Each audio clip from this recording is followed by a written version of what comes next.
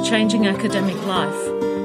I'm Geraldine Fitzpatrick, and this is a podcast series where academics and others share their stories, provide ideas, and provoke discussions about what we can do, individually and collectively, to change academic life for the better.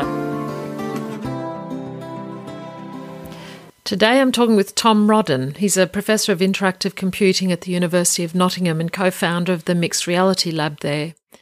And he's currently on secondment as Deputy CEO to the Engineering and Physical Sciences Research Council in the UK.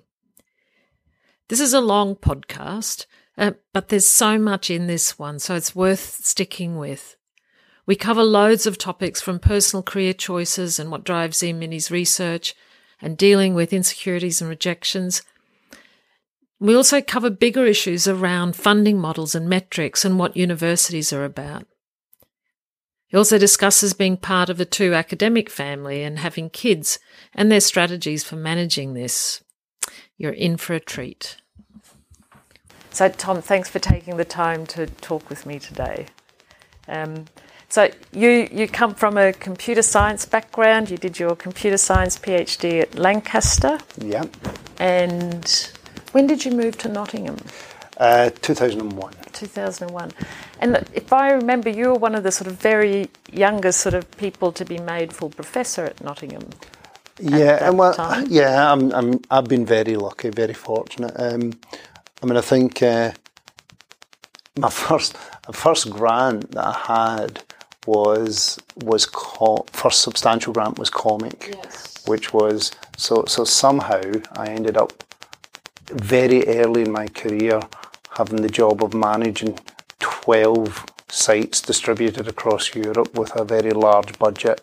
So it wasn't it was very much a kind of dropped in the middle of something. So how did that happen? Because you were a sort of relatively young researcher. So, this was at Lancaster and Comic was a European funded project. So let's see. So at that point, so my PhD, I was doing software engineering, but again was fortunate enough to meet a range of people in doing that PhD. That we developed. There was a little bit of funding for some networks for us to meet together, so a kind of collection of us kind of started working in an area that had emerged in terms of CSCW. So this was very early in the CSCW and development of kind of CSCW stuff. So this allowed us we were lucky to kind of be in a field where we didn't have to displace.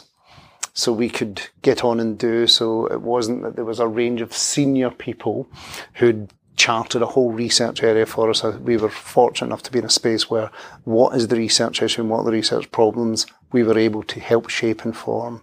So a collection of myself, the likes of Steve Benford, who eventually ended up working with people like Paul Durish, people. Keltschmidt, Liam Bannon, Wolfgang Prinz, all of these kind of people were able to kind of essentially form an identity and a research agenda. So we ended up with quite a strong European flavoured. Because this was multiple countries, not so just 12 sites. So this was multiple countries and multiple disciplines. So how did you get together? Was it meeting at conferences? So it was meeting at conferences originally, and then, as I said, there was a funding mechanism in Europe for working groups called COTEC, which allowed us to get together and have scientific meetings. What was nice about that was retrospectively was it was scientific meetings with low volumes of funding but no massive deliverable pressure. So that allowed us to actually talk and think probably a little bit more than we would at that point in our careers. And it was actually, I think the main thing I look back on all of that, and actually as part of that, my dialogues with John Hughes, and John Hughes and others, and Dan Shapiro and others, in terms of understanding the relationship between kind of sociology and software engineering requirements. All of that kind of emerged in that similar time frame. And actually, the big driver for that was just having fun, just enjoying the endeavour. And it was no more planned than doing things that were enjoyable. I suppose now in my new role, because I'm in a role where it's more about the kind of stewardship of things, my worry would be whether the system allows the same space, allows the same risk taking. And actually, there's been quite a lot in the computer science literature about this as well. So I've been part of the industry of metrication, of research, and it has its swings and its roundabouts. And one of the things I kind of reflect on is whether we create enough space for people to not get overly worried about metrication and about their things. So. And this has been a theme that's come up in different ways, with different people. The push to deliver more and more, and counting, the importance of counting, and that the ways in which that's shaping the sorts of research questions we're asking, the sorts of methods we're taking, and needing to have sort of much shorter term perspectives. And I think that's true, and I think that's a concern that we have to think carefully about. So let me try and unpack that a little bit in terms of what I mean. So just before that, just to say, when you talked about your new job, you're now the Deputy CEO of the UK Science and Engineering Funding Council, EPSRC. Yeah, so you were a professor at Nottingham University in charge of, or directing. So the journey that I've kind of made is from PhD through running and organising various large-scale interdisciplinary endeavours at different sizes. I'm now seconded to my funder, to the principal funder in the UK, as their deputy CEO. So that gives me a remit of creating and setting the environment within which this research takes place now. So the US equivalent to this might be colleagues that have gone to sabbatical into NSF to do similar programmes. The size and scale of it varies and scares the willies out of me in terms of what it is, but it's an interesting so it gives me a different lens. So I now understand both sides of what happens and why it happens. So unpacking the metrification. So I think the metrification thing's kind of interesting. So I think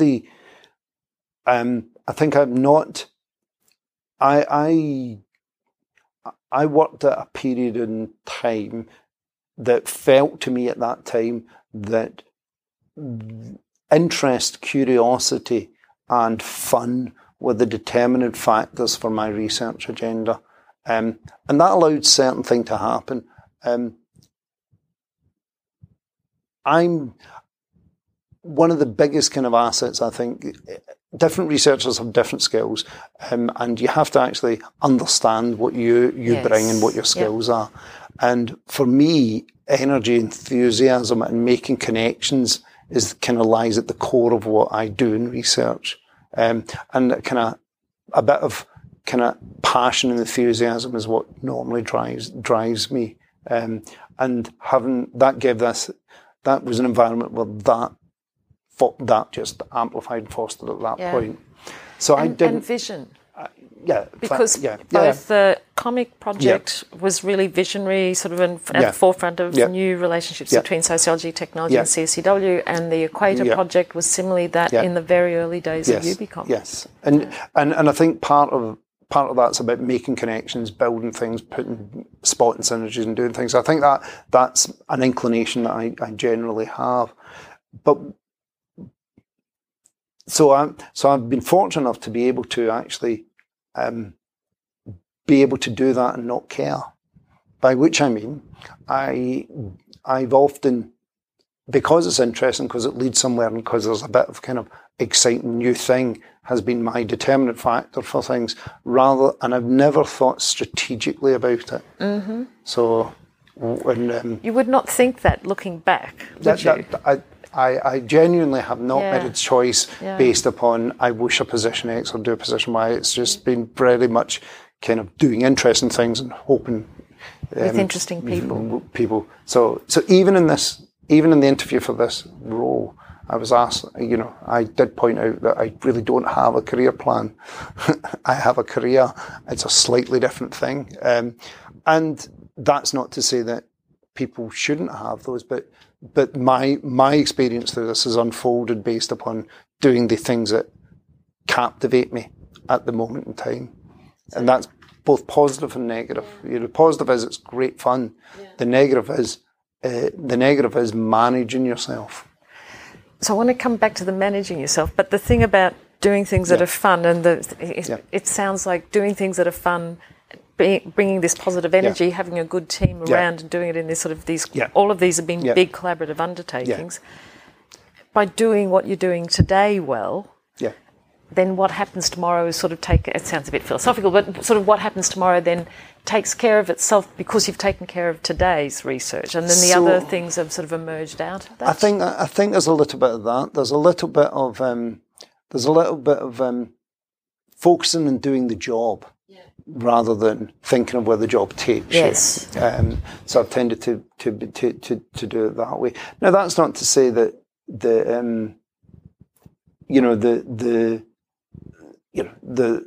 that's not to say that you don't have moments when you go, oh, why, that where you feel you should be doing something else, or you should be thinking, oh, shouldn't I be doing this, or shouldn't I be trying to do this? It's not to say that,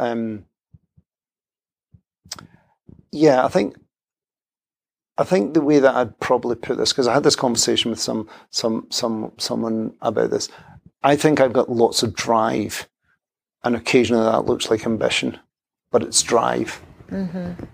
And there's a subtle difference. And for me, there's a difference. Yeah. For me, it's not about getting to a point. It's about doing the things and driving forward. Right. So and I could interpret that as the drive being about a passion for the thing that you're researching and what's interesting, whereas ambition is about me and putting myself forward. And targets and achieving things. Yeah. So it's in some ways the achievements in my head are incidental things that happen along the way rather than the purpose of why I do things. Because you've done good work or interesting work that you've enjoyed. Yeah. And and I'm privileged enough to be able to do it. And your outputs, achievements are certainly many. You're an ACM fellow and a British Computer Society fellow and a SIGCHI Academy member and an H-index of 60-something, 61. So, there's those achievements have certainly followed. Yes. No. You know me well enough to know what the next thing is, and now I can tell you all about my failures. Yeah, because actually that's what dominates most people's lives. I think those are things that are kind of incidental. One of the dilemmas of being a researcher is you preoccupy and you fixate on the difficult, the complex, and the hard to do, which means that you focus on the things that are failing and remember those more than any of these things. So there's a big danger. There's a big danger of not celebrating your own success, of which I tend to get a little bit kind of uncomfortable talking about these things. So in all of these SIGCHI awards and other awards, I feel a bit funny about them, and that's not, and it's not genuinely. I don't think it's false modesty, and I don't think it's an unusual orientation. I think most people kind of want to shuffle those things off and then get on to the next thing. And I think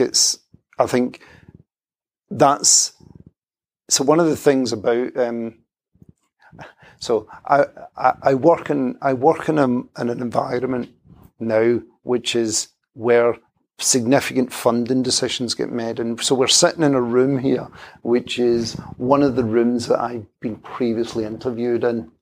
And I mentioned to the staff here at EPSRC that a little bit of my soul has died in every one of these rooms, and I can tell you the grants I didn't get in every single one of those rooms. So you do have, despite all your many successes of getting huge grants, you do have experiences of not getting grants. I have more experiences of not than I do of getting, and I think that's. And actually, the other thing about this is every one of my failed grants were my best ideas, because they would have been perfect. They would have worked. So there is a kind of sense of, and I think actually understanding that and controlling that sense of not, research is never perfect. It never pans out perfectly. And actually, you get kind of remembering the things you've done and successes you've had is quite important, and it's something that I think I tend to get driven much more by insecurity than by confidence as an individual. So how do you deal with when you do get rejections, proposals? Do you have papers rejected as well? Oh, all the time. How do you deal with rejection? Well, obviously, you're reviewer 3. Reviewer 2. You're the one. Yeah, I'm the main one. Right. So we do it all the time, managing the rejection. So some of it comes with age and balance. So it takes a long time before it doesn't feel personal.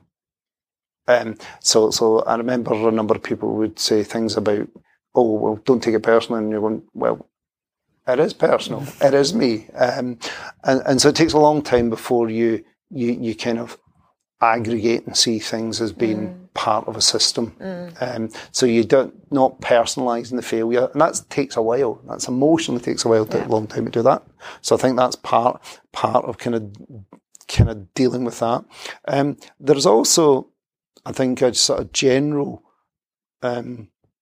robustness that kind of just ultimately develops in that the rejection and failure. You got to work through. If it's a paper rejection, you got to just generally work through that, and not, to use an old Scots word on it, not mither about it, not make angst over it. Be the dominant thing. Work through it, reflect on it a little bit, and then kind of move on generally to kind of the next set of things. And in terms of the kind of general rejection, that general kind of sense of those things, my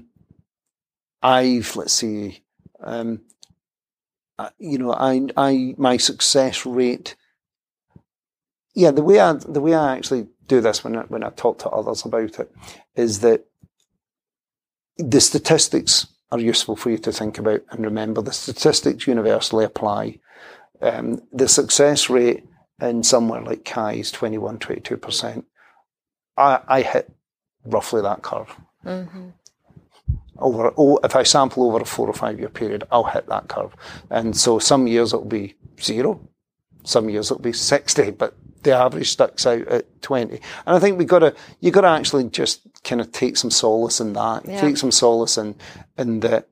In that, you've got to also take some solace in the fact that you don't get the articulation of your ideas right first time. So you're in a process of refinement. It's not to, both in terms of proposal and in terms of, so it's a process of refinement and improving and taking what the lessons of improvement are. Now, that's not to say there have not been moments where I've actually had a little cathartic rant about the inability of various people to read sentences as clearly written in the introduction. We all do, and we all have. But again, these things balance out over time. It's just the kind of general nature of that. And this also connects back to the metrification thing as well, doesn't it? Because one of the reasons why we can be angstful about it isn't just that the thing that we've been rejected, but my publication count won't be so high, or I won't have that Chi paper on my CV, or when I go out for promotion. And I think that's so. Let's do. I think there's two parts of that. I think it's I still am I'm still quite naive here. So I'm still hold on to a very simple truism. So when I first started, the person who was my supervisor, my academic grandfather, so to speak, on this occasion, we were having a conversation. He says, and the bit of advice that they gave me just as I was starting my career was interesting. People give you lots of advice about how to manage your career, lots of advice about work in this area, do this, don't do this, think about presenting your PhD in a particular sets of way.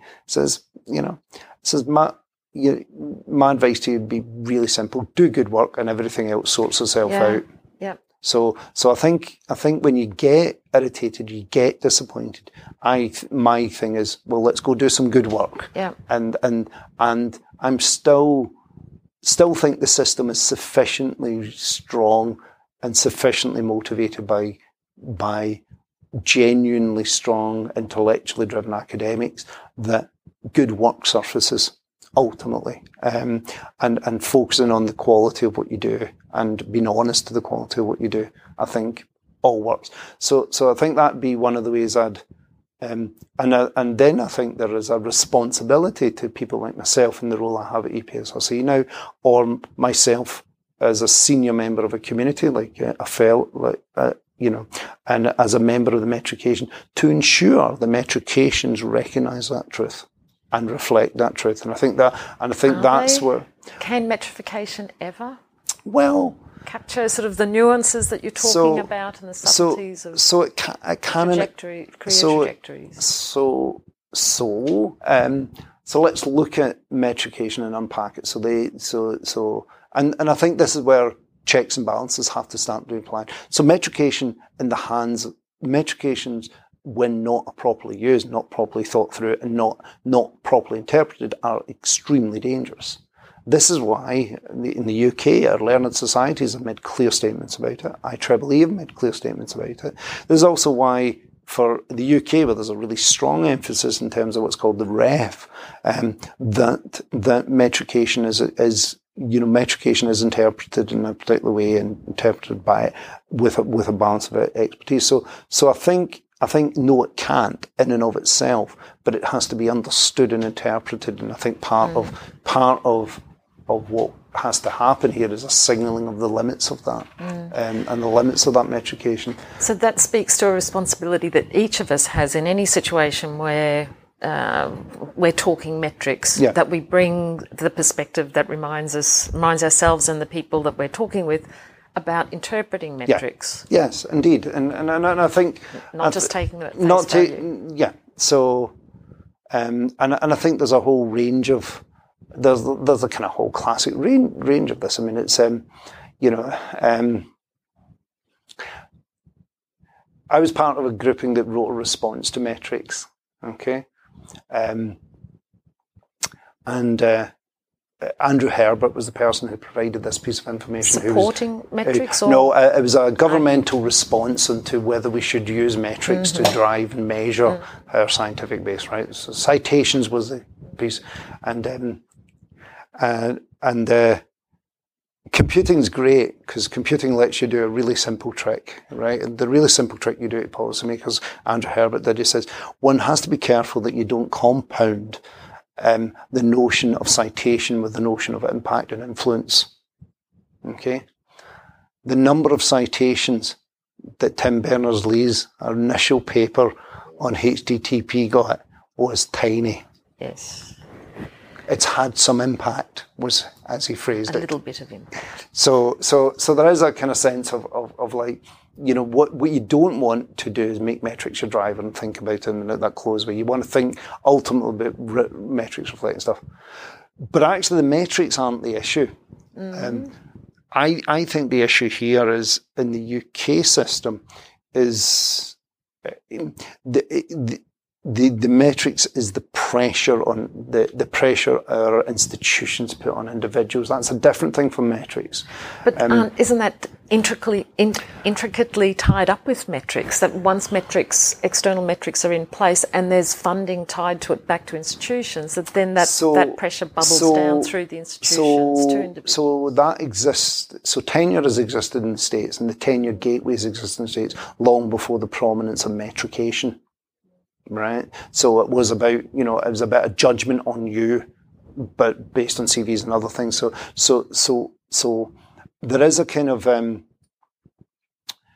there is a sense by which this is. So I think the thing that's happened is that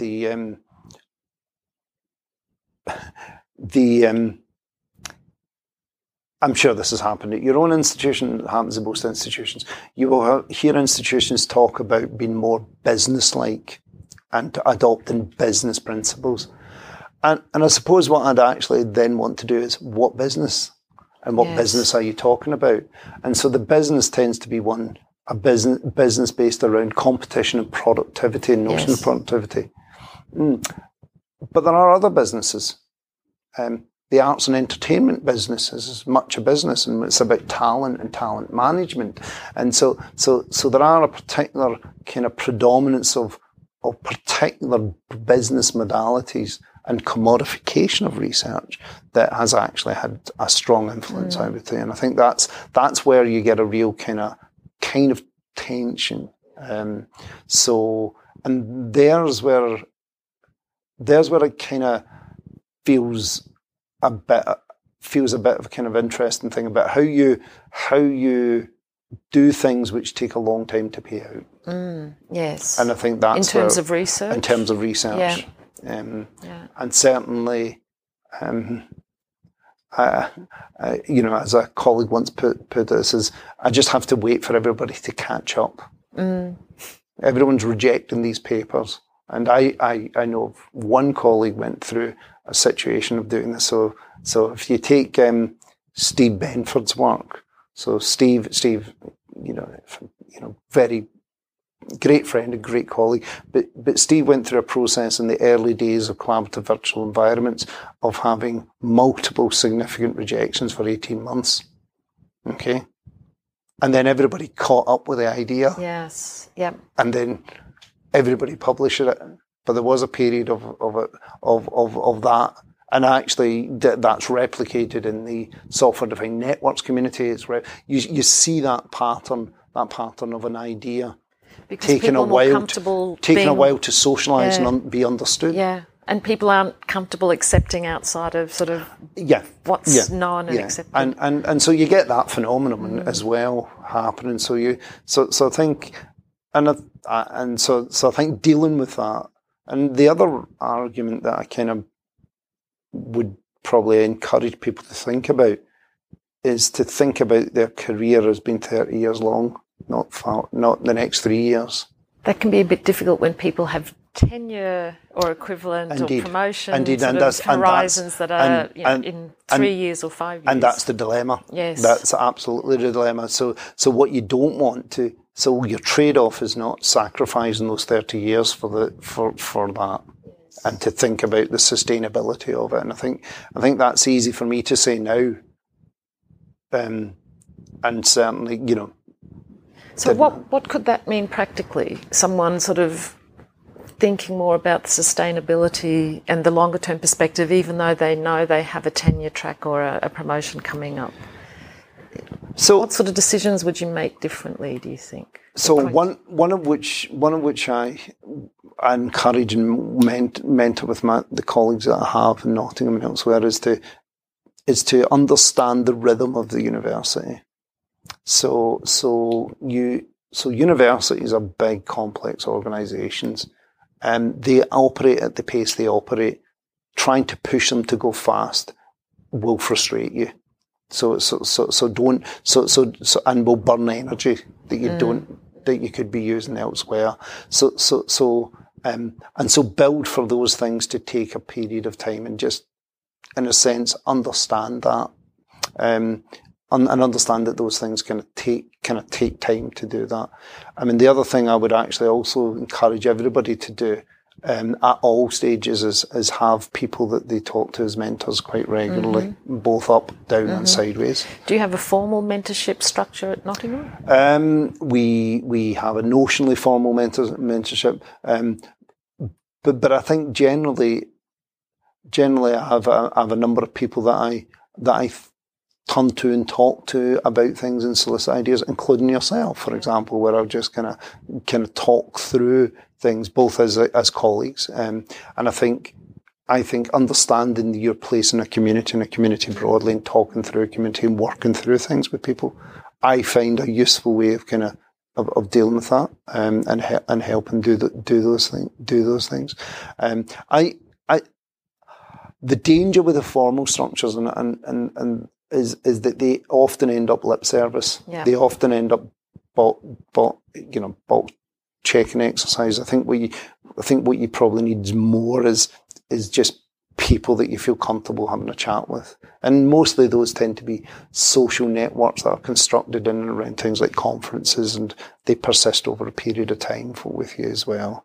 Yeah. And I think you've also been very good in these big collaborative projects that you've led, and I had the privilege of being part of one, sort of, taking over from Yvonne Rogers in the Equator Project. Creating an environment within projects where you talked about the importance of having time and space for curiosity and exploring your interests and having fun. And I think you've done a good job in the big projects that you've managed in creating the space for people to do that. And I think some of that mentorship and support is able to emerge out of those relationships as well. So I think for particularly the big investments like this, and again, this is something that actively encouraged by many in the UK. They're about autonomy. So your role is to create that space. So the general model is let's. This works at different levels of scale. What's the big scale and what's the other scale? So think of the work and the quality of the work you do as the resources to build your narrative, right? So if you have a large number of really good bits of work, you can construct the narrative from it. So constructing a space and meeting any of the targets or deliverables as possible because you've got good resources, so the material you're working with. And so creating the space to do that good work is what you do. So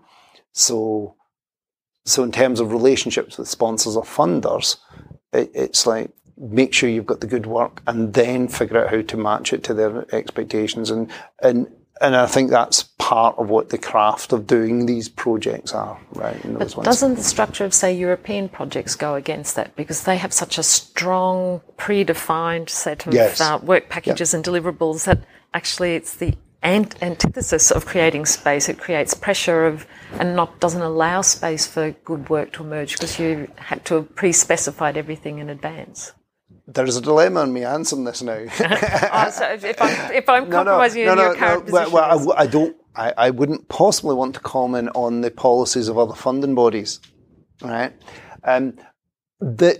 So that is the dilemma. The dilemma in all research, whatever the research is, whether it's industrially supported, EU supported, or other supported, is understanding the levels of specificity of what it is that you've to deliver and what the negotiations around that is. Actually, I think the advice I'd actually give people is inspect that. Look at the funding, think about the funding, think about what the funding does for your work. Funding, Roger Needham, famous computer scientist in the UK, ran the first set of these RE panels, as they were then called. So this is research assessment exercise where every university has to submit all their a portfolio of work, and then they're judging the quality. Yeah. And he was asked explicitly about how he would judge research funding. Okay, and the quote that he uses, I really like. So he's professor at Cambridge. Cambridge is in Suffolk. It's in the UK. It's a part of the world where lots of fruit and soft fruit famous for its jam, among other things. And he said, I view funding as essential manure to stimulate the growth of strawberries, but what we need to do is count the strawberries. Okay, and I think there's a really interesting tension in my lived experience at universities. I am not an income source. I am a researcher.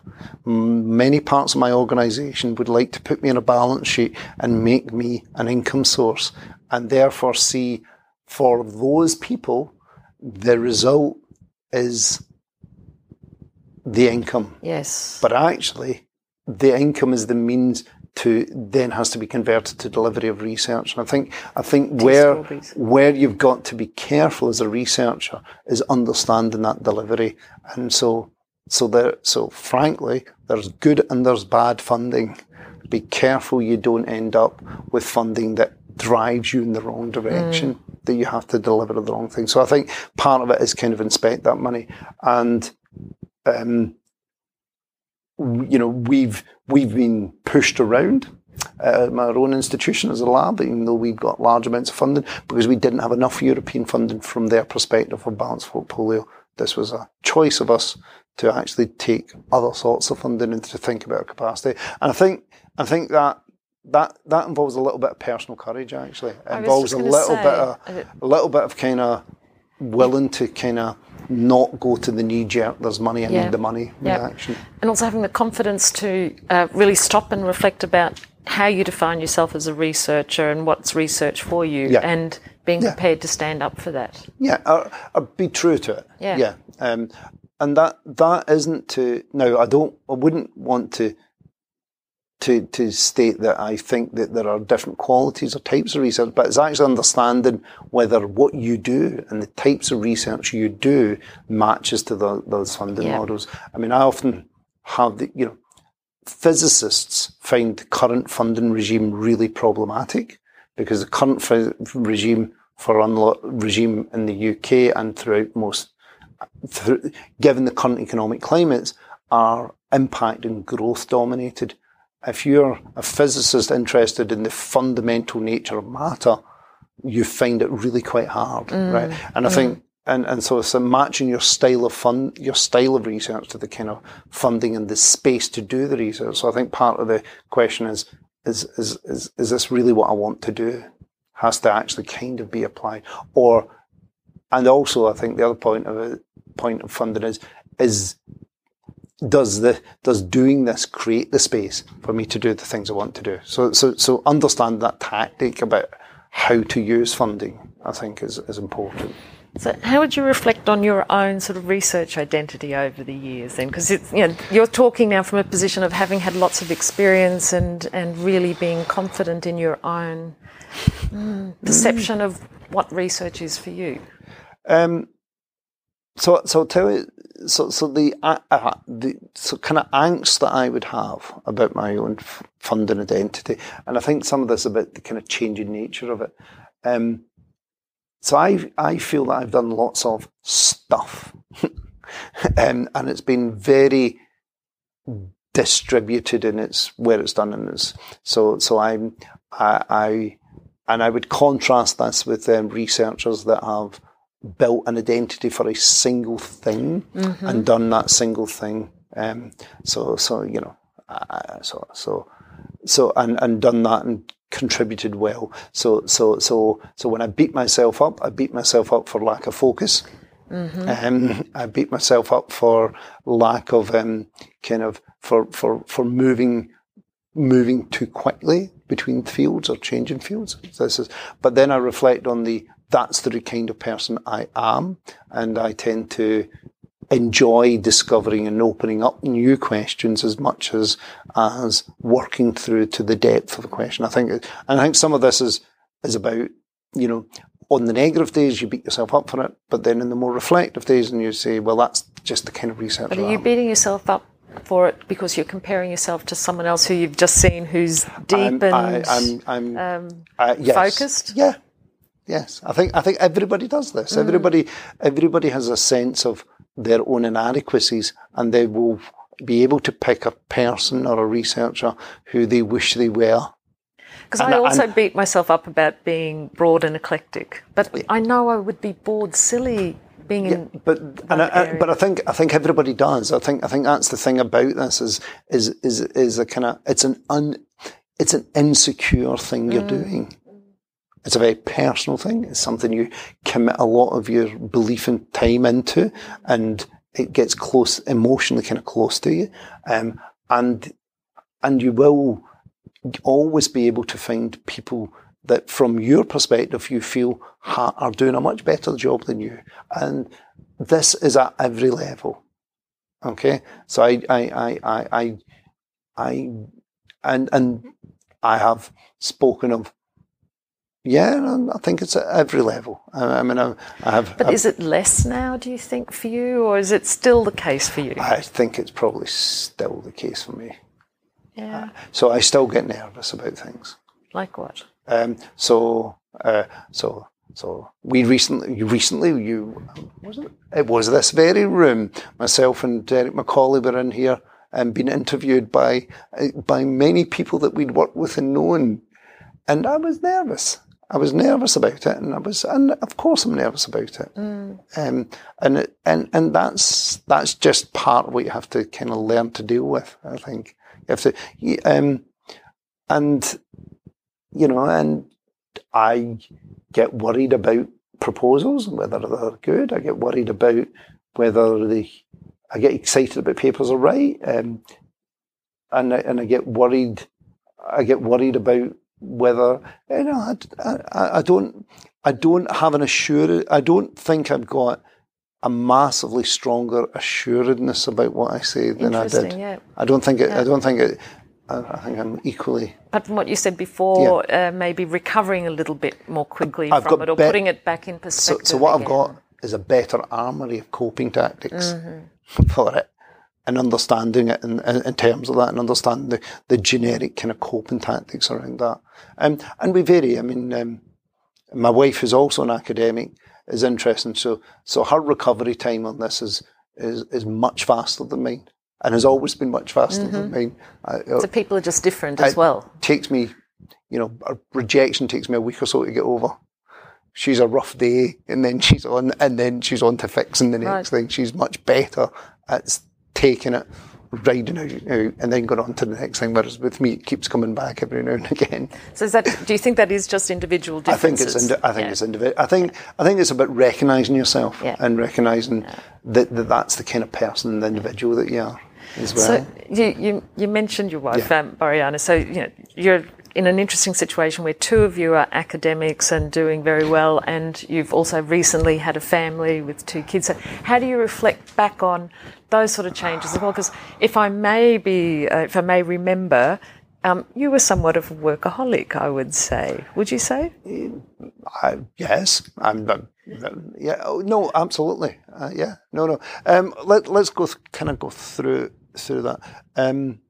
So I think one of the things, as you said, I'm driven by passion, driven by angst and so occasionally got to balance that out with understanding the understanding. There are periods in where that intensity and that kind of blocking everything else out, but the kind of intensity of the thing you're doing is welcome. And through working hard isn't always feeling bad. It can be a good, positive, absolutely, energetic thing. And so those kind of moments are kind of hard work. So I suppose if we do the kind of family thing first, I was asked this question about. Actually, I was asked this question at once at an interview. About this is a very big job, and how would you cope with the size of the scale of job? That I said, well, and my response was, interestingly, over time, my orientation to this had changed. At one point in my life, before I was married and before I had children, what I threw at the problem was time. Okay. Now what I throw at the problem is selection. And it's you know, and I would describe it that way. Your tactic switches. It switches from, I was able to throw time in it, and times what I threw at things. And you actually enjoyed throwing time at it, and that was fine. well. And it wasn't, I never throw selection at it. So I now have,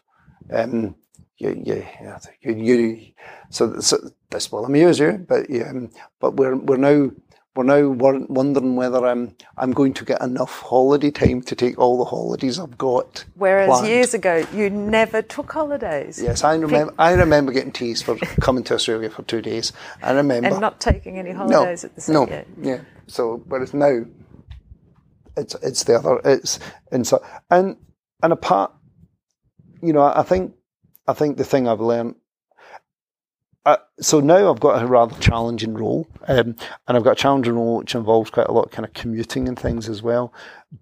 But actually, I think for me, what's made that makes it work for us as a family, I think there's 2 or 3 things.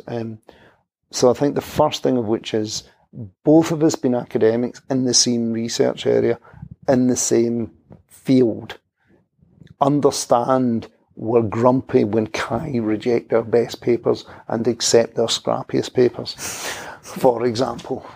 Not that that's ever happened, but in a hypothetical yes. where that's happened, yes. I understand that that's the source of our grumpiness, and we're able to understand that as being a grumpiness about that. And so the great advantage of being in the same area is that legibility. Yes. We understand the pressures, we understand the dynamics. So Boreana's currently director of teaching, so she's having to manage the whole teaching for the whole department, right? Big job. Yeah. So and so when we have been on holiday recently, we were away for three weeks. You know, we understood. You know, there wasn't a big tension by the fact that Boreana would take an hour or two to do email for a few days in the mornings. Or that I would take an hour to do another thing. So you got that understanding, and then, but alongside that, I think there's also something I strive to do, and I think is to compartmentalise as strong as I can. So when you're at home, be present. Being present is really and that's different to just being there. And so. And so what taught me that was when my girls from age 3 would shut my laptop up for me and take it off me. Good on them. That's what that was a message and a half. Hey? So they just would close the laptop and that I then learned to look at me, Daddy. Yeah, we're playing. Play, Daddy, play. And I think that's part of what you have to kind of do is kind of get yourself into the ability to do that. So, what are the do you have any very practical strategies that you do to try and compartmentalise better, and to, when you are home, to be more present? Well, so what's worked for the new job has got a couple of hours commute, 2-3 hours commute, is that I don't do anything at home because I've got enough space in the travel to do the things to prepare me for work and to take me off work. So I tend to kind of do that as best I can. Obviously, Boreana will refute all of this as well. So there's a little bit of kind of tactics of doing that, and also the other one is be tactical about certain things. So let's take marking. Marking's a good example. So the weekend of hell marking, right? So what we used to do was plan it. We used to say our reward, we will mark for 4 hours and then we're going to go out for a nice dinner. Or we'll do this and then we'll do that. And I think actually plan the kind of bit where you're working and then give yourself the break and reward when you're not, and rather than trying to intermingle two things. That's much harder with kids, actually, because but it does, but it is actually understanding how to do that a little bit. So there's part of that that's also about making a positive choice that you there's marking you need to do, and you are choosing to use a certain part of this day, but you're not wasting the whole day on it. You are compartmentalising that and creating space for other things. Yeah, and actually just being tactical in doing that. Whereas sometimes I can, I have memories of just thinking about, I ought to be marking all day, and I can lose the whole day and not actually get marking done. For me, it's setting exam questions. That's the one that's my... So actually, the other thing is there's certain bits of your job that you procrastinate over to the extent that by the time you get to do it, you go, what the hell was it? For me, it's setting exam questions. I don't know why, but getting me to write exam questions and exam papers, So it can take half an hour of actual work and 10 hours of procrastination. Weeks and days, right? It's like really, really, it's a real Achilles heel for me. And I think, I think some of that's right, trying to do that as kind of best you can, and understanding that kind of compartmentalisation, I think, is kind of useful. I mean, we've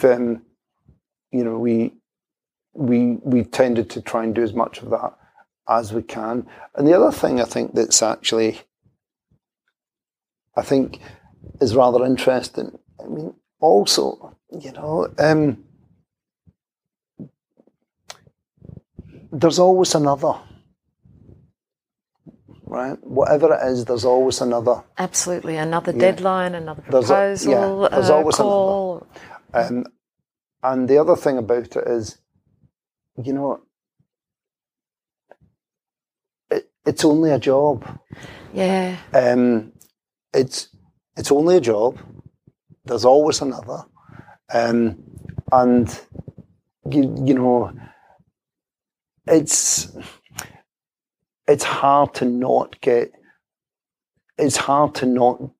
get things so intensified in the moment. But ultimately, you're going to always try and remember that. You've got to always remember that. I mean, I'm really, we're genuinely able to construct an environment which allows us to do things we love. Do you mean as academics generally? Yeah. To do things we love. And I think occasionally we forget that that's quite rare. Yeah. That isn't everyone's normal work experience or working experience. And I suppose the thing about this is, don't, do that. Actively do that. Construct the world to do the things you want to do and you like doing, because the power's still there to do that. And then realise just how rare and how precious that is. I mean, I have colleagues that have significantly higher remuneration but are incredibly bored. Yeah. I have colleagues that have got that worry about the finances and don't have and friends, and so I think it's easy to cathartically fixate on the limitations. Yes. As well, but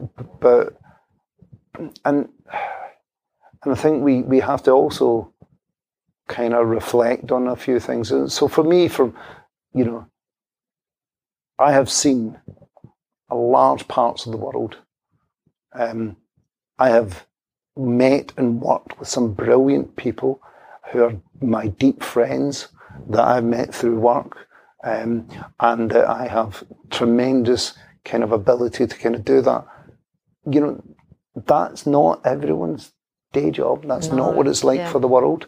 The fact that we are going, for example, I travel so much, I don't think I can go to Miami or New York for a meeting. There are people in the world who actually don't necessarily think of this as a problem, right? So I think there is a kind of sense of for me that kind of freedom still exists. It's constrained and limited. I was going to say, with different boundary shapes around it relative to some years ago. But it's still there, and it's still constrained. It's still able to happen. And we're still able to, do that, and to be able to do that, and it's still valued.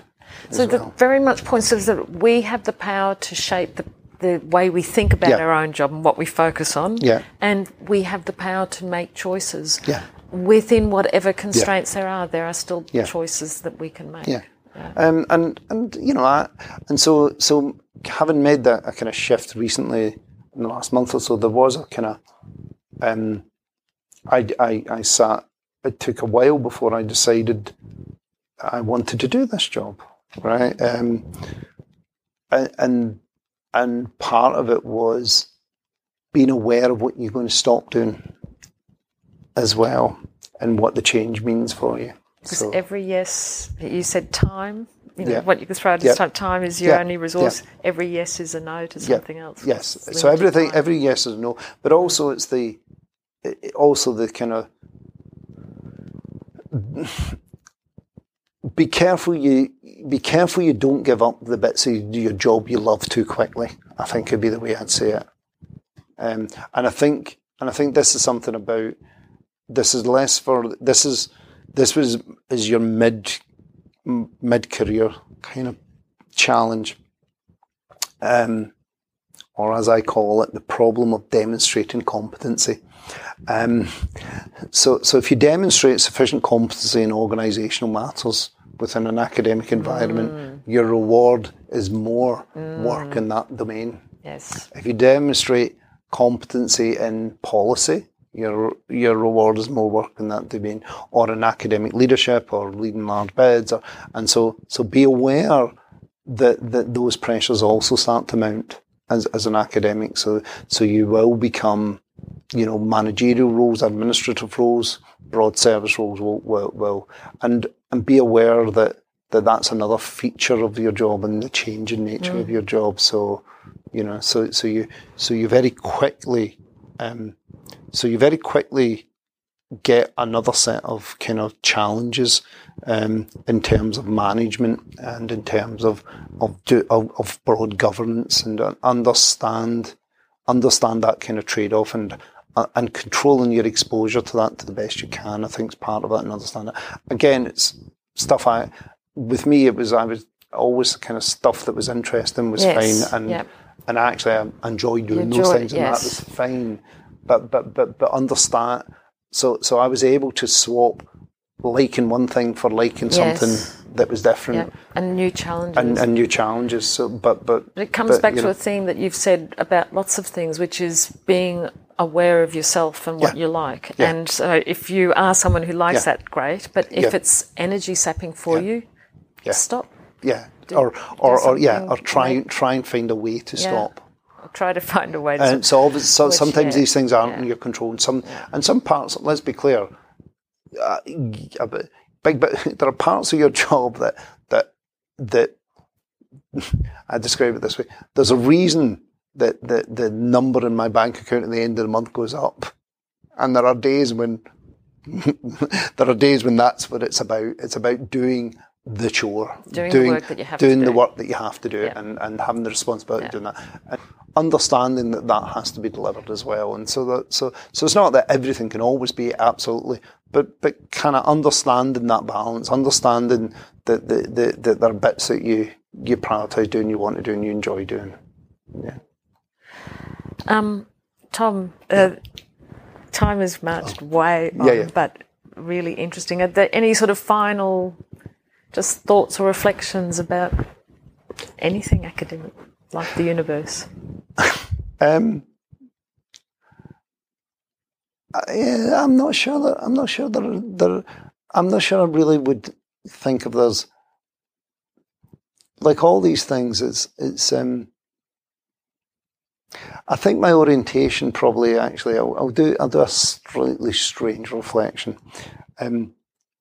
As somebody who's spent his life working incredibly closely with people who understand and study everyday practice and everyday practicalities, it's no surprise that I end up orientating to my work and my life as incredibly pragmatic, worked up achievement rather than, and it being a set of simple, practical, everyday matters rather than a big abstract thing. So none of this is a big surprise.